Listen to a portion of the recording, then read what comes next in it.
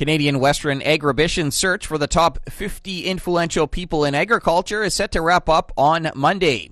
Glendalee Allen Vossler talked with Agribition CEO Chris Lane about the program. What we really wanted to do was create a platform for people to celebrate, people they know in the industry that might not be getting the recognition that they would otherwise deserve. And as we know, agriculture is so diverse. It can mean so many different things, and I think it's evolving too, and doing that rapidly. So where the general public might hear the word agriculture and think of primary production, which is, of course, an extremely important part of it, it's not the only part. And we really wanted to find ways to highlight people who, have gone out of their way to mentor a younger generation in agriculture, for example, or maybe some of the inventors or innovators or scientists or researchers that are working in agriculture to make sure that Canadian food products are growing and maintaining their market share on a global scale.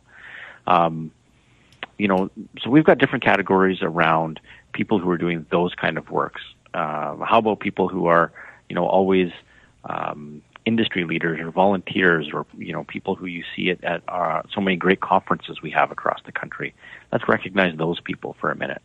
And really, the program really came together by a genuine and authentic desire just to take a minute, and in a year where everything slowed down a little bit, to recognize that agriculture didn't, and that it's an extremely important part of our economy, an extremely important part of our communities, and something we're really proud to be a part of.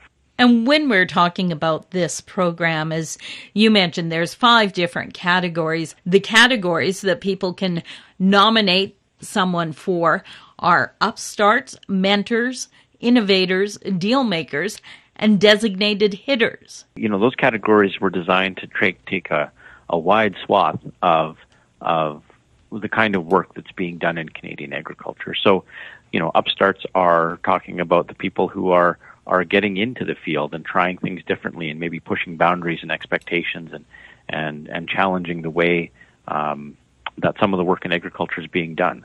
As I mentioned, innovators that are inventors and researchers and people who are building a better mousetrap, so to speak, in the industry. Mentors are obviously the people who we rely on for their wisdom and expertise and guidance and leadership in all aspects of what we do in agriculture. Designated hitters are exactly that. They're the people that we tap on the shoulder every time we need someone who's well-spoken and an advocate or a leader or an organizer in agriculture on the so many events and public relations exercises that are so important to making sure that we maintain public trust in what we do. And then, of course, deal makers. Agriculture is big business in Canada. We have some of the world's leading agricultural companies, multinationals, headquartered right here. And so who are the people that are helping make sure that there's a market for the products that the people in Canadian agriculture are working on every day? Those are the kind of people, and that's the kind of work all across the sector that we want to celebrate with this program. Nominations are really easy. It's all online at agribition.com. We've got a link there right on our front page where people can get in their nominations up until the morning of the 11th. I've been talking with Chris Lane, the CEO of Canadian Western Agribition. Agribition, of course, looking for the top 50 in Canadian agriculture. For Golden West, I'm Glendalee Allen Vossler.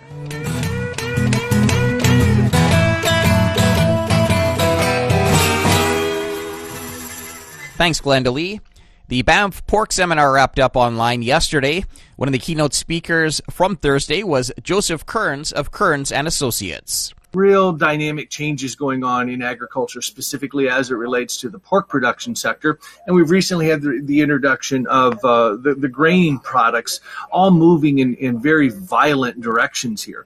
I am a licensed broker, so therefore, if I say something, you take my advice. The perils or the merits are at your own risk. And when we take a peek at just a quick agenda here, when we roll through, we're going to talk about the grain trade. And this is going to become an important component, and where in years gone by, perhaps it wasn't quite as imperative, and it certainly is now here. And I'm going to encourage you, rather than the great big headlines, to listen to what I call the whispers inside the market. And those are generally what's going on with spreads, what's going on with basis, as they're going to provide you the guidelines for behavior. We're also going to talk about what's going on in the livestock market and kind of what winners and losers, and even about some different species and where we stack up in pork production. And then also finally is my goal throughout the balance of this presentation is not just to provide information, but actionable information. What should I do? What should we be doing within our risk management of our agricultural operations as we go? And we'll try to tease that out here as we roll on here.